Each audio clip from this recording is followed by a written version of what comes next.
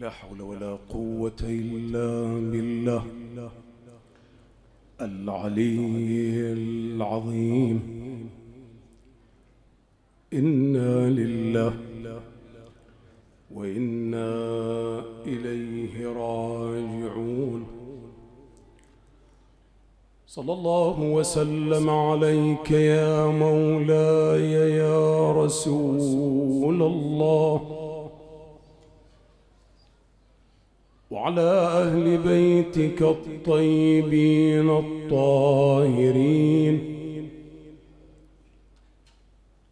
صلى الله وسلم عليك يا مولاي يا أبا عبد الله، صلى الله وسلم عليك يا ابن رسول الله وابن أمير المؤمنين وابن سيد الوصيين وابن فاطمة الزهراء سيدتنا وسيدة نساء العالمين. ماذا يهيجك إن صبر لوقعة الطف فظيعة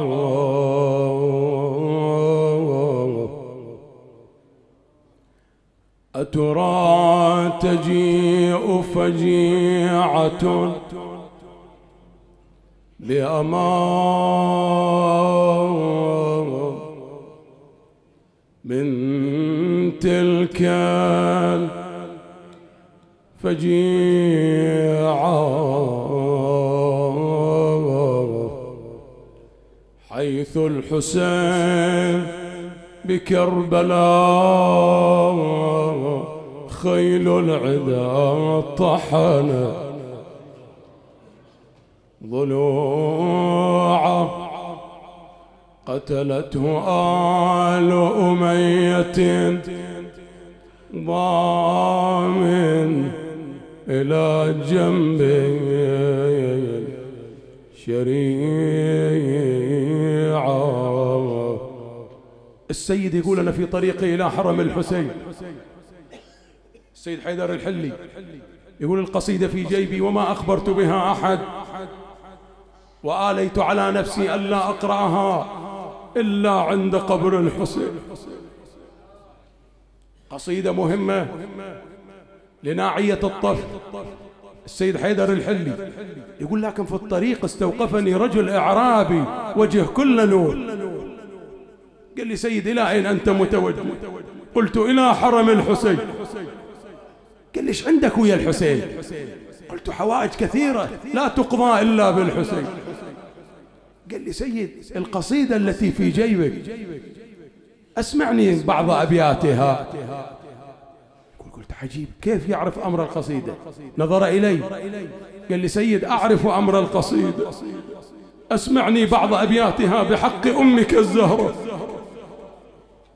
يقول منعتني هيبته وقاره، أقسم علي بالزهراء ما قدرت أرفض طلبه، استجبت له وجه كل نور. قرأت القصيدة من بدايتها مات التصبر في انتظارك. أيها المحيي الشريعة فانهض فما أبقى التحمل غير أحشاء جزوعة. يقول لا أن وصلت إلى هذا البيت قتلته آل أمية ضامن إلى جنب الشريعة. يقول وإذا به يجهش بالبكاء. احنا وقوف في الطريق ارتفع صوته ارتفع بكاؤه وقال لي سيد قف عند هذا البيت. قلت ولمه؟ قال عندي بيت أريد أن أضيف إلى قصيدتك. قلت وما هو هذا البيت؟ قال لي سيد اكتب ورضيعه بدم الوريد مخضب فاطلب رضيعه. ما عندك نحبة على الحسين؟ هالليالي ليالي عرفة مشتاق لزيارة الحسين، دمعة على الحسين في هذه الليالي تمحي ذنوبنا وتقربنا إلى الله. يقول قرأ لي هذا البيت: ورضيعه بدم الوريد مخضب فطله. رضيع السيد. يقول هذا البيت مو إلي، للإمام الحجة، لأني بحثت عنه بعض لحظات فلم أجد، فعرفت أنه الإمام الحجة. ورضيعه بدم الوريد مخضب فاطلب رضيعه.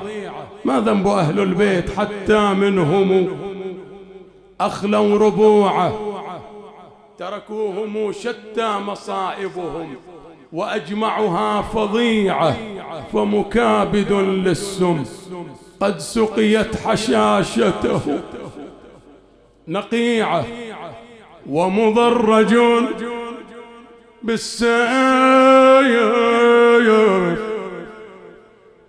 آثر عزه وأبان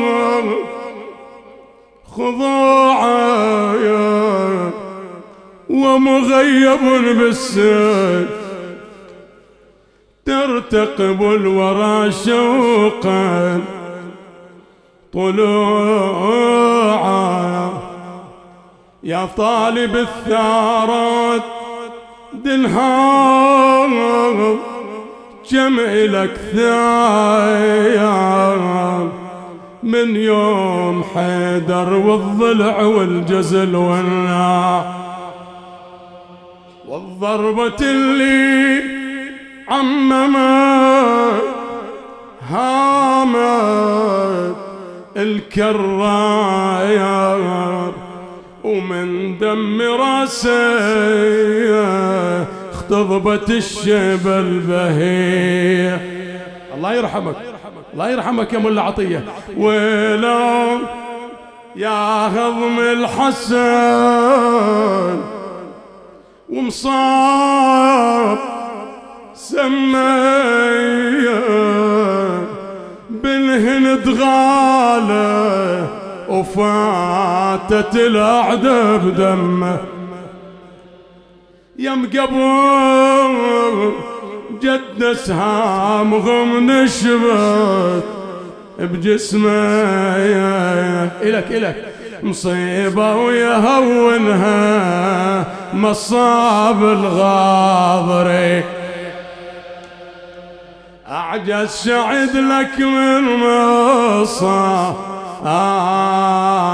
يوم لطفايا، كم طفل بيها وكم شبه بنذبح ملهو، ويا ما القطعة تروح بيها وطايا تشفو. وينك يا ما صدور نرضضه اتهلع وجهي، منعوا عن حسين الورد وانذبح عطشان، ولعبت على صدره يحج الخيل ميدا. منعوا عن حسين الورد وانذبح عطشان، ولعبت على صدره يحج الخيل ميدا. والهضم يا ابن العسكري ضيعت النسوان، واطفالها الفطمة من اسهام المني. هذا البيت انا ما اقرا هذا الجمع. وين جوابك؟ عجل ولا تنسى صوتك. عجل ولا تنسى غريب الغار. تسلم تسلم. والجثة اللي رضضه والحرة اللي دخلت المجلس والحرة اللي دخلت المجلس هدية على يزيد بن الخنق شراب الخمر. هذا البيت لزينب نادت أنا بقيت محيرة وصف جبل، أنا بقيت محيرة وصفك إلى كربلاء إلى كربلاء بليذ لا عباس يبرولي. إنا لله وإنا إليه راجعون. والعاقبة للمتقين ولا عدوان إلا على الظالمين. قوله تعالى بسم الله الرحمن الرحيم فاسألوا أهل الذكر إن كنتم لا تعلمون. آمنا بالله صدق الله العلي العظيم. أهل الذكر هم أهل البيت سلام الله عليه. والذكر المقصود في الآية الكريمة هو القرآن الكريم. الذكر هو القرآن الكريم، وأهل الذكر هم أهل البيت سلام الله عليهم. لما يا ترى أصبح أهل البيت هم أهل الذكر؟ بمعنى أنهم أعرف الناس بكتاب الله. ليش ما يصير غيرهم يعني؟ لماذا أهل البيت؟ بإجابة مباشرة أيها الأحبة أيها المؤمنون. ما هي الإجابة المباشرة؟ الإجابة هي أن القرآن نزل في بيوتهم،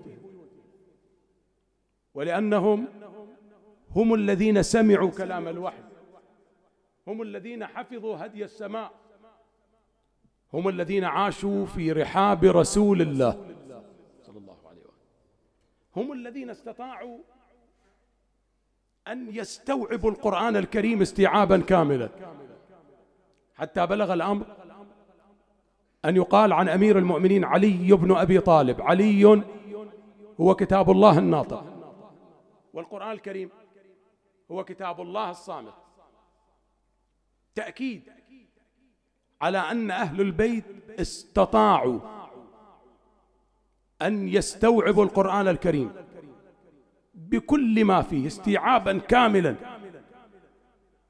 طبعا هذا يعود إلى إمكانيات وامتيازات ذهنية، طبعا هم ليسوا كسائر الناس، هم أهل البيت. الله سبحانه وتعالى أعطاهم ووهبهم إمكانيات نفسية وذهنية وعقلية خاصة مكنتهم من هذا المعنى، أن يحملوا القرآن في قلوبهم. شلون يحملوا القرآن؟ يعني يفقهون، يعرفوا كل ما في القرآن الكريم من مضامين وأسرار ومعلومات ضخمة أودعها الله في كتابه العزيز، هي عند أهل البيت سلام الله.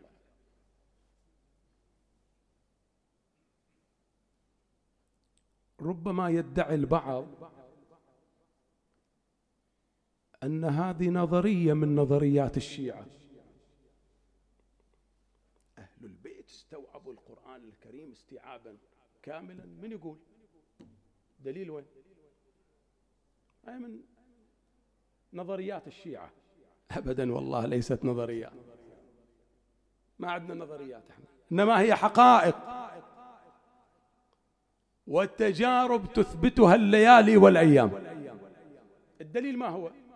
على أن أهل البيت حملوا القرآن في قلوبهم. لما أقول حملوا القرآن بينت يعني فهموا القرآن بكل ما فيه، لا يستطيع أحد أن يعجزهم أو يفحمهم أو يحرجهم في مسألة من المسائل. الذي يحمل القرآن في صدره، هاي نظرياتنا، كلامنا هذا، كلامنا احنا اللي نقول هذا.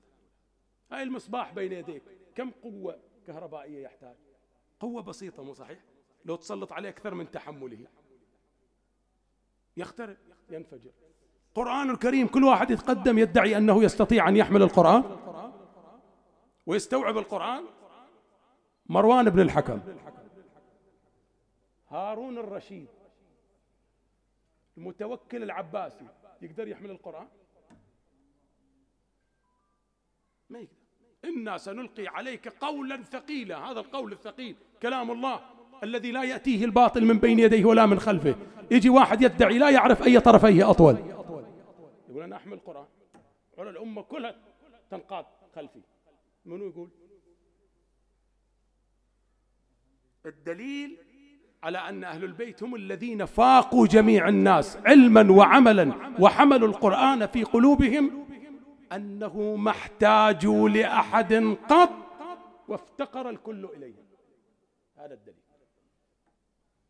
احنا نقول له التاريخ بين يديك، جيب لنا حادثة، يلا حادث، موقف من المواقف، قضية من القضايا، أن عرضت مسألة على إمام من أئمة أهل البيت فتلكأ عن الإجابة. يلا احنا نقول أنه ما يتلكأ، لأنه يمثل القرآن ويحمل القرآن في صدره ولا يعجزه أحد أبدا. أنت جيب لنا حادثة أن مسألة من المسائل عرضت على إمام من أئمة أهل البيت وما جاوب الإمام، تلكأ، أو قال والله ما يحضرني الجواب، بكرة أجيب الجواب. أبدا، هاي ما صارت. يجيب في شتى العلوم والمعارف. هذا على مستوى شنو؟ هذا على مستوى الوعي، على مستوى الفهم، على مستوى الاستيعاب. هذا الدليل أنه ماكو أحد استطاع أن يعجزهم أو يواجههم. على عكس ذلك أدق القضايا، التاريخ بين يديك، هذا تاريخ، أدق القضايا، أصعب المسائل المعقدة أوكلت إليهم فحلت على أيديهم بأسهل طريقة. و50 مرة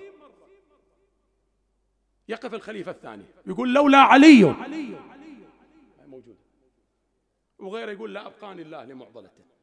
الطرف الآخر أبسط المسائل يعجز عن حلها، وأدق القضايا عند أهل البيت هي سهلة. هذا على مستوى شنو؟ على مستوى الوعي. احفظوا شباب. على مستوى التطبيق الدليل شنو؟ لما يسألونك بالعمل تقولون بعصمة أهل البيت، الإمام الباقر معصوم، ما هو الدليل؟ قل سيرته هي دليل عصمته. سيرته دليل عصمته، ما يحتاج بعد لا آية ولا رواية. إذا قال لك شلون؟ قل له تستطيع أن تظهر إلي الآن خلل أو نقص أو ذنب أو انحراف في الإمام الباقر، يلا هاي العصمة. ما يقدر يقول شيء. تقدر تسجل خلل أو نقص أو خطأ على إمام من أئمة أهل البيت في موقع من المواقع الذي يطبق القرآن، وقرآن يتحرك على وجه الأرض، يخطأ، يشتبه، يرتكب الذنب؟ لا. هذا على مستوى شنو؟ التطبيق. حتى على مستوى التلاوة ترى ألفت انتباهكم يعني الأحبة، ما أدري يقدر يتجرأ مسلم يعني يقول أنا أقرأ القرآن أفضل من الإمام زين العابدين؟ يقدر؟ وبس الاسم، هو بس الاسم صعب يعني ما يقدر يقارن أصلا ولا يقدر يتلفظ بهذا الكلام من أصل. وليش قلت الإمام زين العابدين؟ لأن عندي دليل. تاريخ الطبري، سامعين بي شباب؟ تاريخ الطبري مصدر مهم تاريخي موثق روائي. تاريخ الطبري شلون مصدر ده مهم عند المسلمين. وترى بالمناسبة الطرف الآخر طبعا مدرسة الخلفاء ما نقلوه عن واقعة الطف 90%، أنا مسؤول عن ما أقول، 90% من قضايا مقتل الإمام الحسين وحادثة عاشوراء هي عن تاريخ الطبري، كلها من تاريخ الطبري. والروايات اللي ينقلها الطبري عن من؟ تصوروا عن من ينقل؟ عن الإمام الباقر، كلها عن الإمام الباقر، أغلبها عن الإمام الباقر. ربما واحد يسأل يقول كيف يعني ما وصل إلينا في قضايا ترتبط بمقتل الإمام الحسين يرويها الإمام الباقر؟ كان صغير عمره 3 سنوات، شلون قدر يعني يحفظ القضية هذه كلها وينقلها؟ يمكن ما في دقة في النقل. مثلا يجي أحد علمائنا يجاوب يقول أولا هذا إمام ما يمكن تقارنه بسائر الناس، حتى لو عمره 3 سنوات 4 سنوات هو حجة الله في أرضه. فالطبري ينقل عن الإمام الباقر ما جرى من أحداث حقيقة وقضايا ترتبط بمقتل الإمام الحسين، فيقول هذا إمام ما تقارن بسائر الناس. هذا كجواب أولي، يعني هذا نؤمن به نحن ونسلم به تماما أتباع أهل البيت، أن الإمام له عمره 3 سنوات ما يمكن أن يخطأ. إمام، هذا إمام له عمره 3 سنوات بس ينقل واقعة الطف بكل دقة بكل تفاصيل دقيقة، وانت نقلت عنه الطبري شلون؟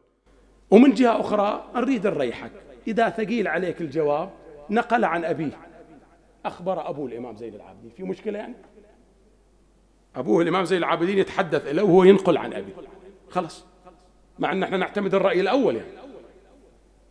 لكن نقولات الإمام عن واقعة الطف نقلها عن أبيه الإمام زين العابدين، في مشكلة؟ ما في مشكلة. عجيب والله. وأريد هم يعني أثري الكلام أكثر. هذا الطبري ولو أنه عنده نقولات ما تلتقي ويانا يعني وما نقبلها نحن، فيها يعني تحامل على أهل البيت، لكن سبحان الله كأنما يرد على الذين يروي هذه يرويها موجودة بالطبري، موجود هذه بالطبري موجودة. نعم راجعوها الليلة. أنه من الذي لقب الإمام بالباقر؟ هو نبينا محمد.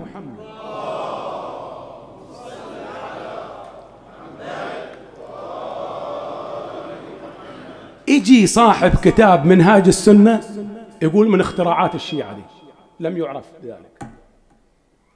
من اللي قال لقب الباقر؟ مع احترامي يعني أنا ما أذكر الأسماء على المنبر، بس هو يقول هذه مو موجودة وما عرفناها، مو ثابتة عندنا. أنا لقب بالباقر، شنو الباقر يعني؟ في حين الطبري يجيبه برواية صححها، ما هي؟ عن زيد بن الإمام علي بن الحسين، هذا استدعاه هشام بن عبد الملك وأراد يهينه فوقف عند القصر. زيد بن علي هذا الثائر قال مو مشكلة خليه يوقفني ساعتين ثلاثة، جاء به بالقوة استدعاه، قال له لازم تجي. إجا هو يريد يدخل على الخليفة ما خلوه يدخل. الطبري اللي ينقل فأوقفه يومين، صور يومين. لما أدخله أذن بالدخول. زيد بن علي ثائر مو واحد عادي، هنا الشاهد ينقلها الطبري. قام يسأله، يعني أعتذر شوية على المنبر بس الرواية موجودة يعني، يسأل عن فلان وعن فلان كذا إلى أن جاء لذكر الإمام. قال له وكيف هو حال الذي يعرف؟ قال هو قال بالبقرة. زين هو يرويها الحين الطبري. فوقف زيد بن علي بن الحسين قال له هو الباقر، سماه بذلك رسول الله. وهاي مو أول مرة أنت تخالف أمر رسول الله، هاي الطبري ينقلها الليلة، لازم تراجعونها شباب. قال له يعني لا تتلفظ بهذا الكلام، هو الباقر الذي بقر العلم بقرا، لقبه بذلك رسول الله. وفي إضافة يضيفها الطبري بعد، يقولوا قال له أنت مو أول مرة تخالف النبي، هاي جملة مخالفات، هذا واحدة منها، أنك تنفي لقب الباقر أو تستهزئ به وهو لقبه رسول الله للإمام محمد بن علي الباقر. فإذن حتى تعرف، فنحن أمام شخصية الإمام. شاهدي حتى لا أنسى لما قلت ما حد يقدر يتجرأ يقول أنه يقرأ القرآن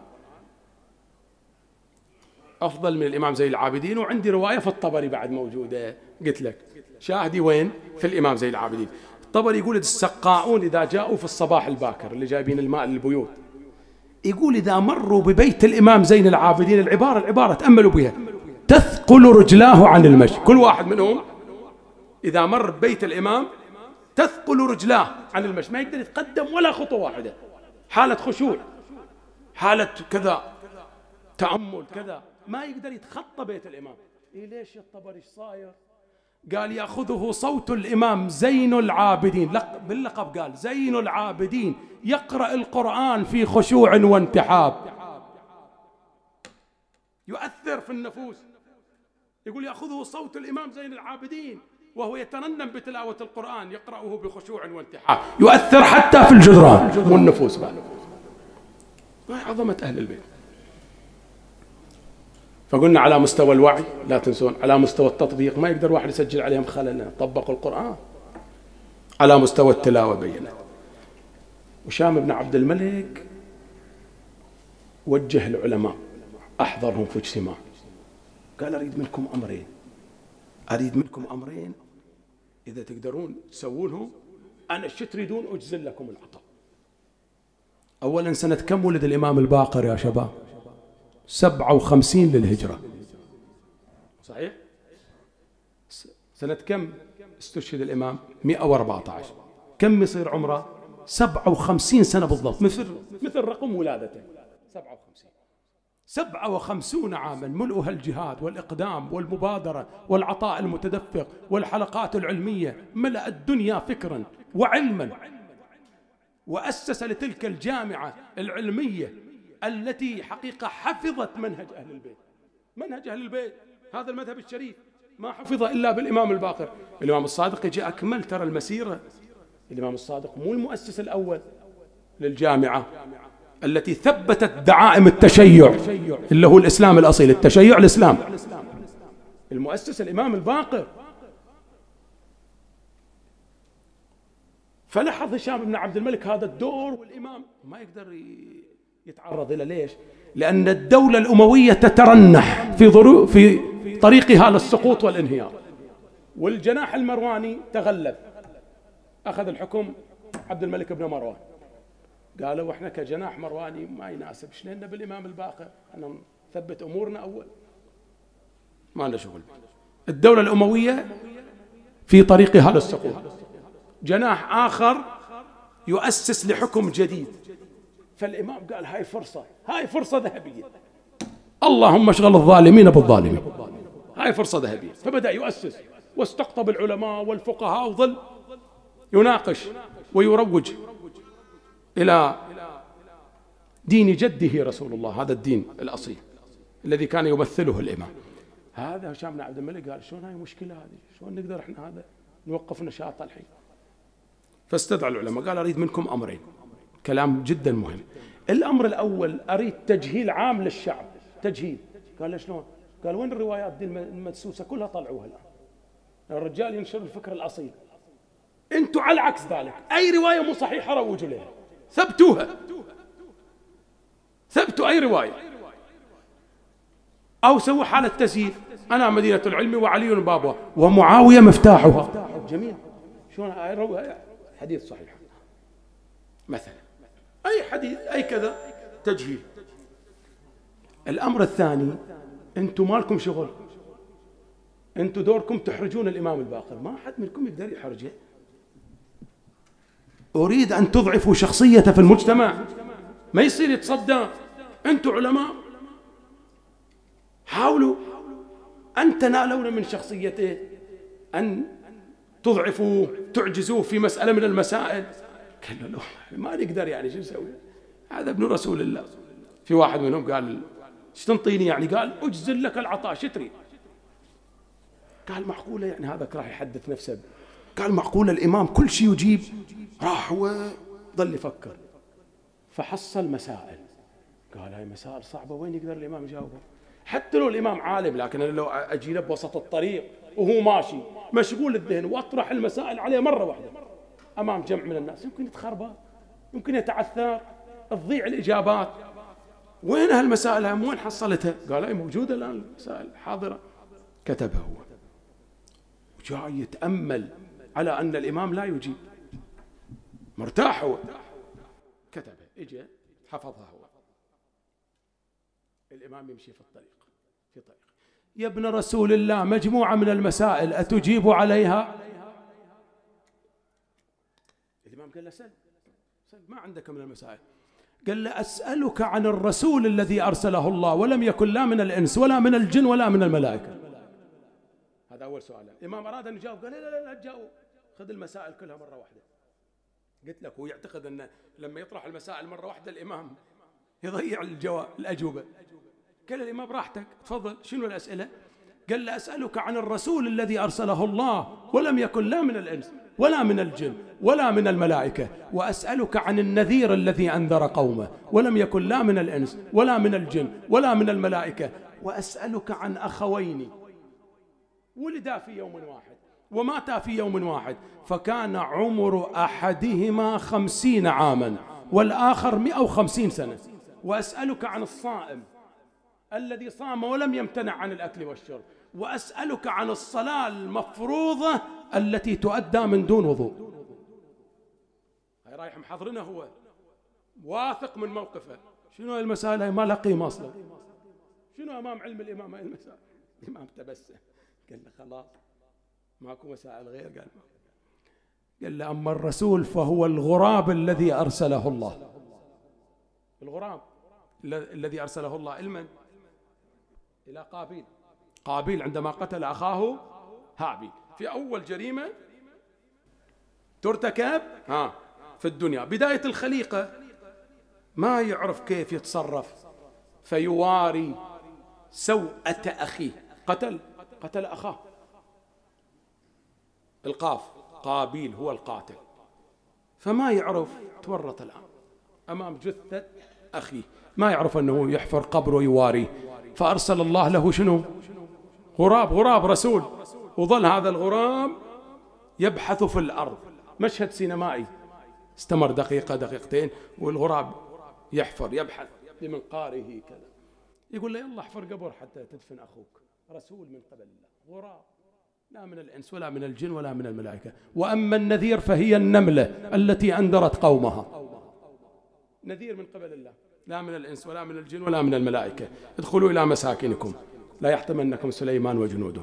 وأسألك عن أخوين ولدا في يوم واحد وماتا في يوم واحد، فكان عمر أحدهما 50 عاما والآخر 150 سنة. قصة مفصلة في القرآن الكريم نقرأها بالليل والنهار. أزير وعزير أو عزير وأزير، صحيح؟ هذين توأم ولدا في يوم واحد، أخوين توأم، عاشوا ويا بعض 25 سنة، لا تنسوا 25 سنة.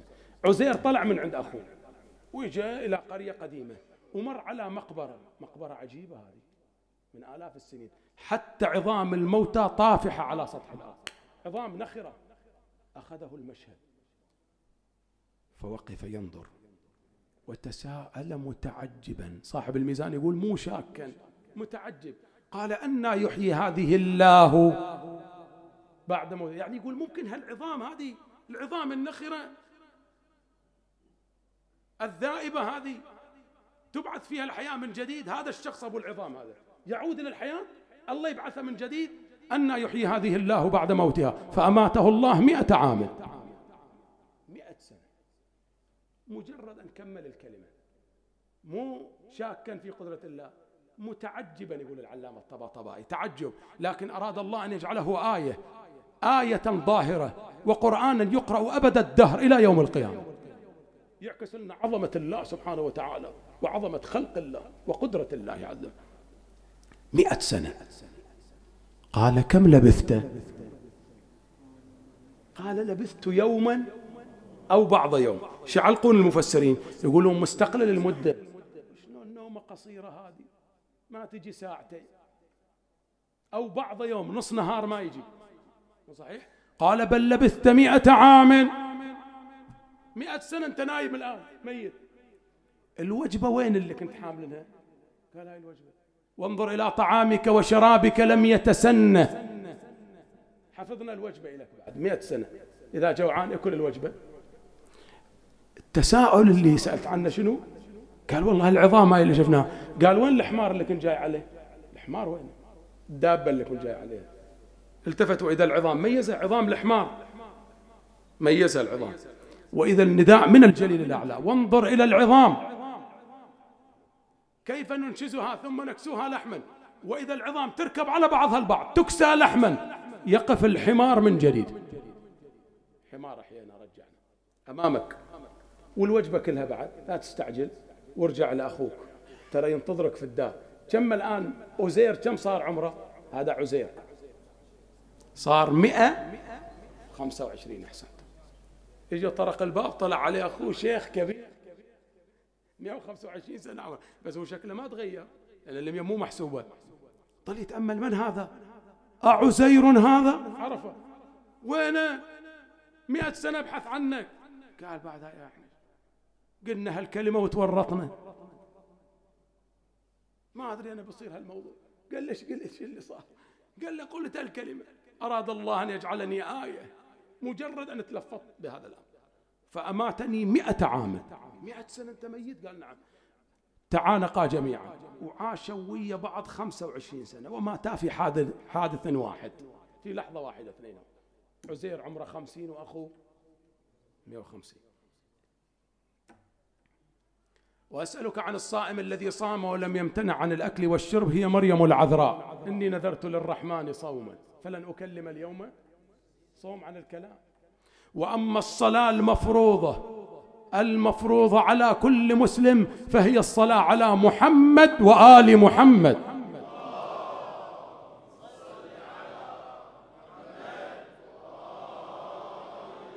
حتى تعرفوا عظمة أهل البيت. فهو ظن أن المسائل معقدة، الإمام جاوب عليها بكل سهولة بالطريق وهم يمشون في الطريق. كلها قضايا وحوادث ونقولات في التاريخ تؤكد عظمة أهل البيت وتفوقهم العلمي على سائر الناس، بحيث لم يستطع أحد أن يقف في وجوههم، وحتى أعداءهم شهدوا له. هشام بن عبد الملك بن مروان يتورط في قضية كبيرة مع الحاكم الروماني، كانت العملة السائدة. أمشي سريع، كلها شواهد. اللهم ثبتنا على ولايتهم ولا تحرمنا رؤيتهم. قلوب متعلقة بالإمام، ها؟ قلوبنا مشدودة لأهل البيت. شلون جميل يكون الشاب مثقف عن أهل البيت. ما أحوجنا. ما تنظم وقتك شباب؟ أنا أصغركم أن أوجه الخطاب لهالوجوه الطيبة المؤمنة، بس إشارة. ربع ساعة يوم الجمعة عندك كتابين تعتز بهم، حتى أبنائك يحترمونك. سيرة الأئمة 12 للعلامة الحسني، مخلنا هالبيت، مخلنا هالكتاب في البيت في مكان ملحوظ. هذا كتاب البابا، كل جمعة يقرأ عن أهل البيت.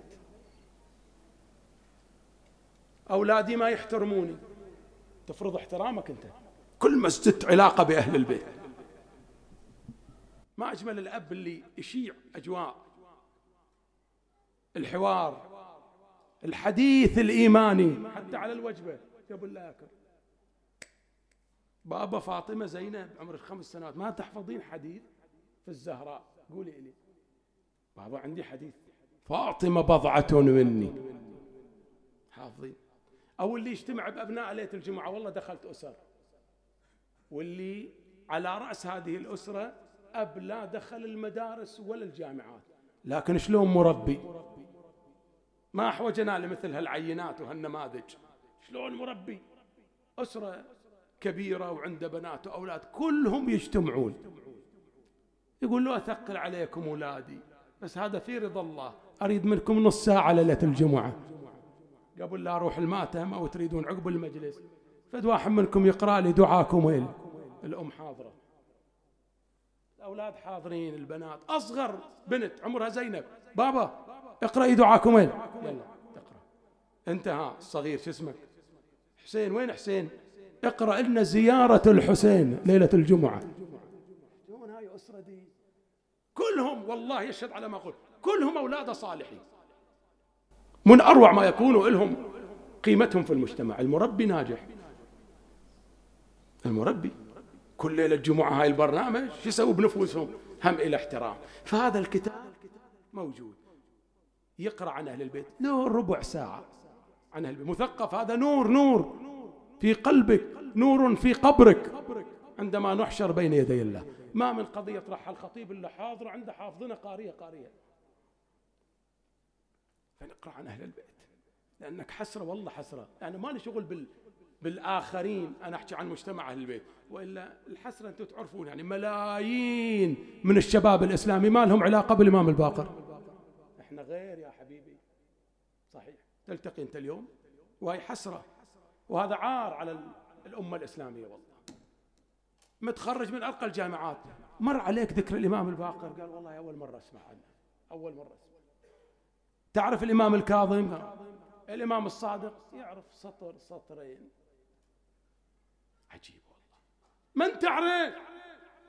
ما تعرف الأسماء؟ إيه، لأن لا بالابتدائي ولا بالإعدادي ولا بالثانوي ولا بالجامعة ولا بالدراسات العليا لم يذكر الإمام محمد بن علي الباقر. ماذا؟ ما له ذكر. وإذا ذكر بمعلومة ما لها أهمية بعد.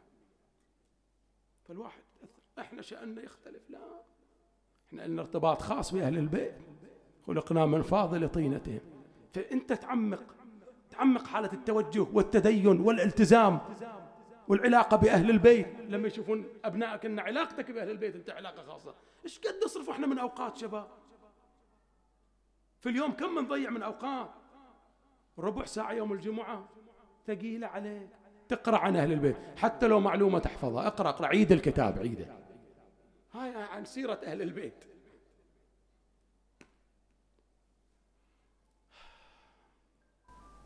ضايقني الوقت أحبتي، أخاف طول المجلس، بس هذا الشاهد التاريخي أريده حتى أقول لك أعداؤهم لجأوا إليهم. هذا الحاكم الروماني، تعرفون العالم الإسلامي إلى عصر الإمام الباقر عملة إسلامية مو موجودة، عملة ما موجودة. والعملة اللي كانت تتحكم في الاقتصاد كله العملة الرومانية، مثل الدولار اليوم، الدولار صعد والدولار نزل، وخيراتنا كلها بيدهم، مو صحيح؟ واقتصادنا ما له قيمة اقتصادنا. هذا الحاكم الروماني استشعر ضعف المسلمين، قال ما نقدر ننهب منهم بعض الأراضي شوية نسيطر عليهم، هاي أراضي مهمة منا موجودة ناخذها. وظل يتناوش مع الحاكم الإسلامي وقال له شوف، إذا ما تسمح لي آخذ قسم من الأراضي الإسلامية وأتصرف باللي أشوفه أنا، كيف أريد أن الموضوع أشوفه، أنا أمنع العملة أن تصل إلى بلادكم وسينهار اقتصادكم. ويضرب السوق الإسلامي كله، يضرب، ما في عملة مو موجودة، أمنع هاي العملة عنكم ينهار اقتصادكم. شلون تقدر أنت تدير الدولة؟ شؤون الناس شلون تمشي؟ مشكلة، ممكن يسوي الموضوع هذا يسويه ويشيل العملة، ولا أقدر أتنازل عن هاي مساحات مهمة من الدولة الإسلامية. وحاكم غارق، تعرفون وضعه شلون، قال وين يقدر يتصرف؟ هذا غارق في شهواته ومجونه، وين يتصرف في هالموضوع؟ وهذا يمكن ينفذ تهديداته. وقف إلي أحدهم قال القضية عند الإمام الباقر، استدعي الإمام الباقر حل الموضوع، خلاص استدعيه من المدينة، ائت به معززا مكرما. هذه قضية ثابتة، كثير من المصادر تصححها. والعملة الموجودة اليوم في المتاحف لما تروحون، العملة الإسلامية أول إصدارات العملة الإسلامية هي تناسب عصر الإمام الباقر سلام الله عليه. والإمام هو اللي أمر، تصوروا، راح أبين لك. إجا الإمام قال له شو القضية؟ قال القضية كذا كذا. قال القضية سهلة، نضرب الدينار والدرهم ونتحرر باقتصادنا. قال له وين نضرب الدينار والدرهم؟ قال له عليك أن تجمع الذهب والفضة في العالم الإسلامي كله وأتصرف أنا مثل ما أريد. قال له إيه لك التصرف يا ابن رسول الله؟ قال نضرب عملة جديدة بإشراف الإمام الباقر، فكتب على جهة منها أشهد أن لا إله إلا الله وأن محمد رسول الله.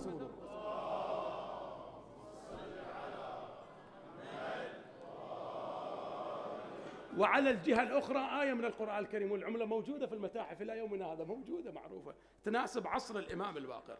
قال حتى النساء الآن يجب أن يكون لهم موقف، تتبرع المرأة المسلمة بحليها، الذهب جيبوه، الفضة جيبوه، ويجيب إلي مجموعة من العمال ونضرب الدينار والدرهم ونستقل باقتصادنا، ما لنا شغل بهم. واكتب إلى ملك الروم، إذا أنا بينت لك الموضوع متى التوقيت تكتب أنت، حتى الرسالة أنا أقول لك تكتب بها. الإمام الباقر يقول له. وفعلا الإمام قام بعمل مهم في بالغ الأهمية، أنقذ العالم الإسلامي كله من استعمار ومن تهديدات خارجية. وضرب الدينار والدرهم. من يقولها هذه؟ وين تسمعها أنت؟ مغيبة ولا حد يذكرها. وبعدين قال له على عكس ذلك الآن تكتب إلى خطاب وتقول له عملتكم ساقطة في البلاد الإسلامية وما لها قيمة، لا تجي أصلا، أنت المتضرر الآن، احنا خلاص تقلينا عندنا عملة. قال وين؟ كيف استطاعوا أن يضربوا العملة؟ قال والله واحد اسمه الامام ابن رسول الله الامام الباقر هو الذي أعانه على ذلك وحلها القضية كلها. فضرب الدينار والدرهم في عصر الامام. اجى هشام بن عبد الملك ما راق له تحرك الامام، فاراد ان يطفئ ذلك النور فدس اليه السم في مثل هذه الليله. والليله صرخه ترها بقلوبنا الى البقيع، الى البقيع. والله حوت ارض البقيع شموس وبدور، هيهات ننسى مصابهم دور بعد دور، وقبورهم تفجعنا لو جيناها انزور، نعاينها مهدومة. هذا الجمع بارك الله في هذا الجمع، هذه صرخة ولنا عليها الامام بعين القلب. شوف يا مؤمن، نعاينها مهدومة وتشب قلوبنا نار. يذكرنا قبر الحسن بفعلة جعيد، وقبر العلي بشدته وبأثار قيده، والباقر بالسماء ونكباته الشديدة، والصادق البيه انفجر عالم الأحرار. بواديك نور العلا بالأكوان زاهر، تعطر ثراوج بمدفن العالم الباقر، مسموم مهدوم القبر يكسر الخاطر، مسموم مهدوم القبر يكسر الخاطر، ويمنع الشيعي لو يمس القبر لوزة. يا مؤمن شوف الصورة أمامك، والولد ينظر إلى أبيه يجود بنبذه. إجا الصادق، إجا الصادق بعين القلب. شوف الولد ينظر إلى أبيه وأحشاؤه تتقطع في داخله وإمامه. مرحومة مرحومة الصرخة على الإمام. جرت دموع الإمام الصادق، نادى وأبته ومصيبته، قال بني امسح هذه الدموع. لا تبكي ولدي، لا تبكي، لا تبكي يا ولدي، ادخر هذه الدموع. لما أبى؟ قال له إذا أردت أن تبكي فابكي على غربة جدك الحزن. الإمام الباقر في كربلاء شاف المصايب، وبهاللحظات يبكي جده الحسين. ساعدني ساعدني صوتك يا مؤمن، كلام مؤلم. ابكي على جدك الحسين، ذاك اللي ما حضر عنده أحد. أنا بوصيك لا تبكي علي يا ضي العين، لكن يا بعد أهلي عليك بماتم حسين. ذاك الغريب الما حصل غسله وتكفيه، مات بعطش والماء ينظر له بعينه. قال الدهر شتت شملكم يا عدنان، برض النجف حيدر ومسلم برض كوفة، واللي بسامرة واللي في خراسان، وبهالأرض قبري يا ابويا مفصلين. ودعا وسلم له مواريث الامام، ووصاه بالشيعة ويبلغهم سلام. وابن الصادق ينحب ويصغي الكلام، ضمع الصدر والدمع بالخد مسجون. إلك ساعة ولن أسبل، شباب شمال ويمين، بطل الولى والعرايا كل الجبين. وابن الصادق ينتحر وديا عينه، ضمع الصدر والدمع بالخد مسجون.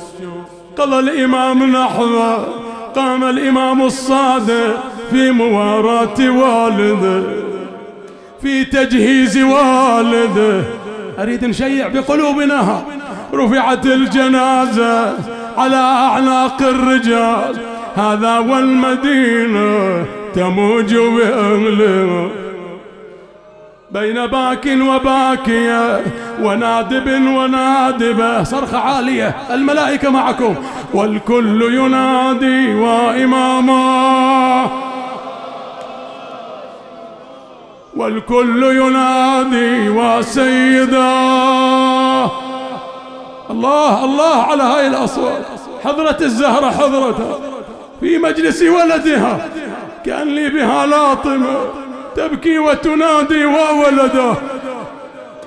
كل يوم تفجع الزهراء بولد من أولادها، فلا تسكن لوعتها ولا تهدى حسرتها على أولادها. أقرأ لك بحرانيها. شالوا الجنازة للبقيع، عشبول وسباع، ومروا بتابوته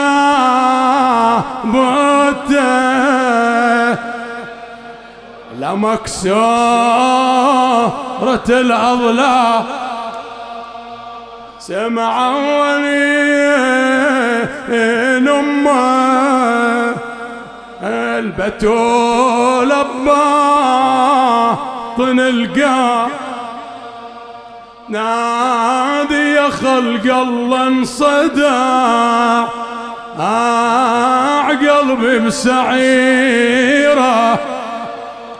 كشف لحد عني بطلع لابني اليوم، قطعا وكبدي مثل الكبدة بحر الاسمو. وينك ويا الشيعة في عزة، جده المظلوم أبكي على اللي جثته ظلت عفيرة. يا ساعد الله قلب أبوه محمد السجاه، من عاد يدفن والده ويدفن الأجساد. 70 جثة اللي دفنكم، وأولاد بقبور ناس وناس حطهم بالحفيرة. أوديك إلى قبر الحسين. ختام زيارة الحسين، ليالي زيارة الحسين. أريد صرخة لمولاتي زينب، أختم بهالأبيات. الله يعودك، جاوبني يلي تبكي، جاوبني. أصعب موقف مر على قلب زينب. إن شاء الله هالمجلس في حرم الحسين. جاوبني، أصعب موقف مر على قلب زينب أي موقف؟ لما رأت الخيول تروح وتغدو على جسد الحسين مع الزوار زيارة عرفة للحسين. لو نروح إلى مرقد زينب، هنا الموقف الصعب، وهي تنظر إلى جسد أخيها الحسين تحت حوافر الخيول، تكسر أضلاع الحسين بحوافره. العلامة المجلسي يقول ايش سوت الخيول بجسد الحسين؟ يقول الخيول كسرت جناجن صدر الحسين. صرخة يا مؤمن. زينب على التل وقفت ودموعها هما، كل الجنايز شيله وحسين ما حد شاف. لما سمعها بن سعد نادى بعجل جيبوها، قلبه وحسين على القفا وجنازته رضوها.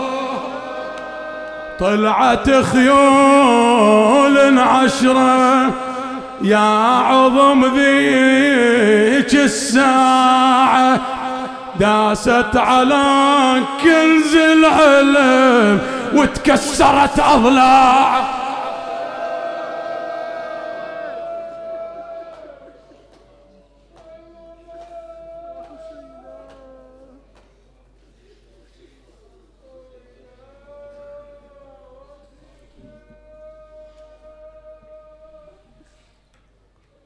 مأجور يا مؤمن. هاي الدمعة على الحسين. زوروا ضريحي عقب ذبحي واقصدوني، ولوحوا على عظم الرزية واندبوني، وكل ما شربتوا ماي يا شيعة اذكروني. عطشان ضامن ما شربت قطرة مي، ما واحد الا انصاب من قبلي فجيعة،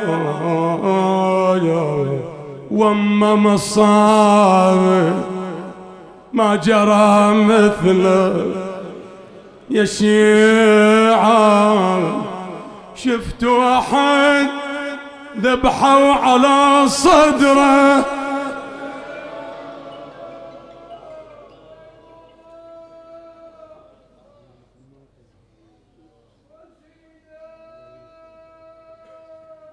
يا الله إلهي نقسم عليك بحق الحسين جده وأبيه وأمه وأخيه وتسعة المعصومين من ذريته وبنيه. بارك الله فيكم الإخوة الأحبة، أجركم على الزهراء، حوائجكم مقضية. إلهي بحق إمامنا الباقر فك أسرانا يا الله، اشف مرضانا، أرجع غرباءنا.